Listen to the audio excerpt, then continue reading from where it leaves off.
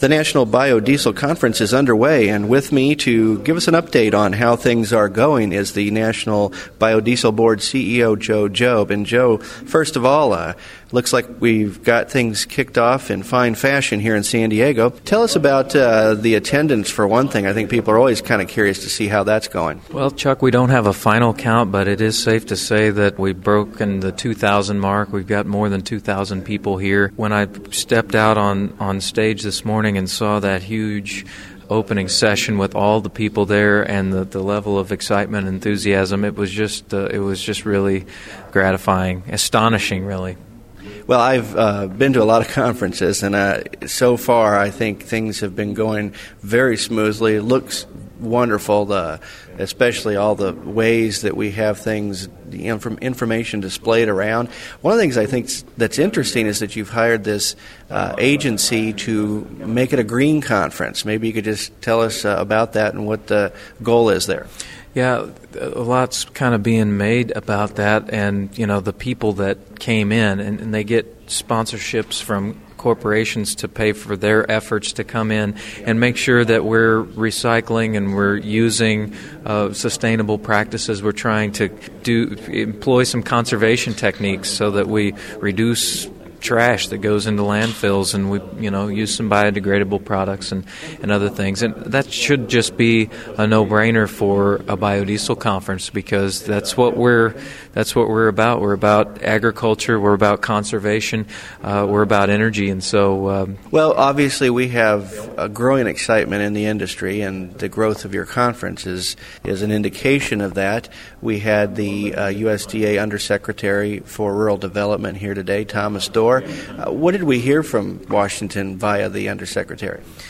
I heard a very strong message of support from Undersecretary Dorr. Of course, the Department of Agriculture has been supportive of biodiesel for a number of years. The President just announced his Advanced Energy Initiative in the State of the Union address last week, which targets reducing imported petroleum from the Middle East by 75% by the year 2025. That is a huge and bold commitment, and one that this industry really is going to stretch to step up to the plate, and we're already stretching, and we see that here.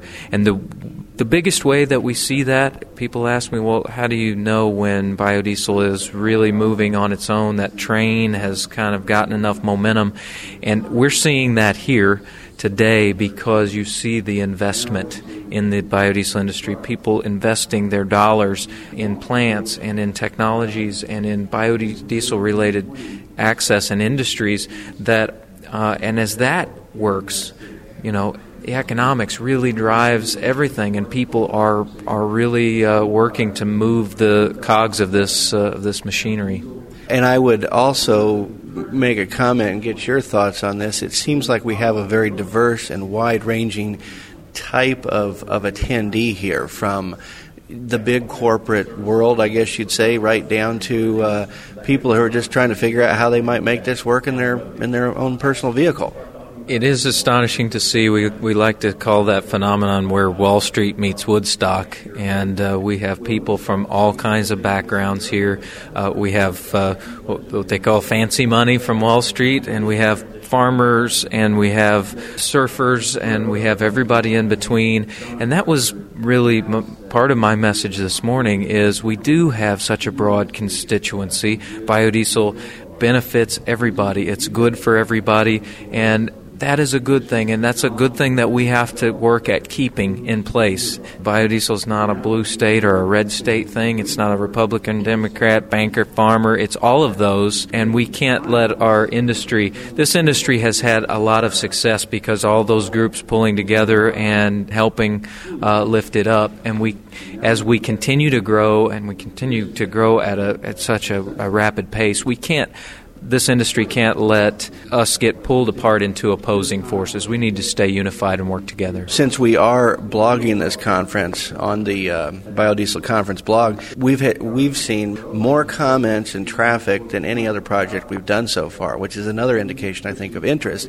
The comments have almost exclusively been just positive about being so open and transparent about what's going on, too. And I think that's probably another way that the biodiesel industry, the biodiesel board in particular, can, again, garner that support from such a wide audience. Kind of the philosophy that I have on it is unity doesn't mean that everybody has to agree on everything, that there's not a chance of that. So if you set out for that, you're doomed for failure. But unity means that we can identify the things that we can all agree on and work on those things. And there's going to be honest disagreements, and that's good, and that's healthy, and that's fine. And that kind of dialogue and discussion shouldn't be stifled, but it should be participated in a constructive way. And that's what we see here. That's kind of what we have, and I see that flourishing. There's so much discussion going on here, new ideas being generated, and everybody here from General Motors and Chrysler and Volkswagen and the engine companies to the automakers and petroleum industry folks and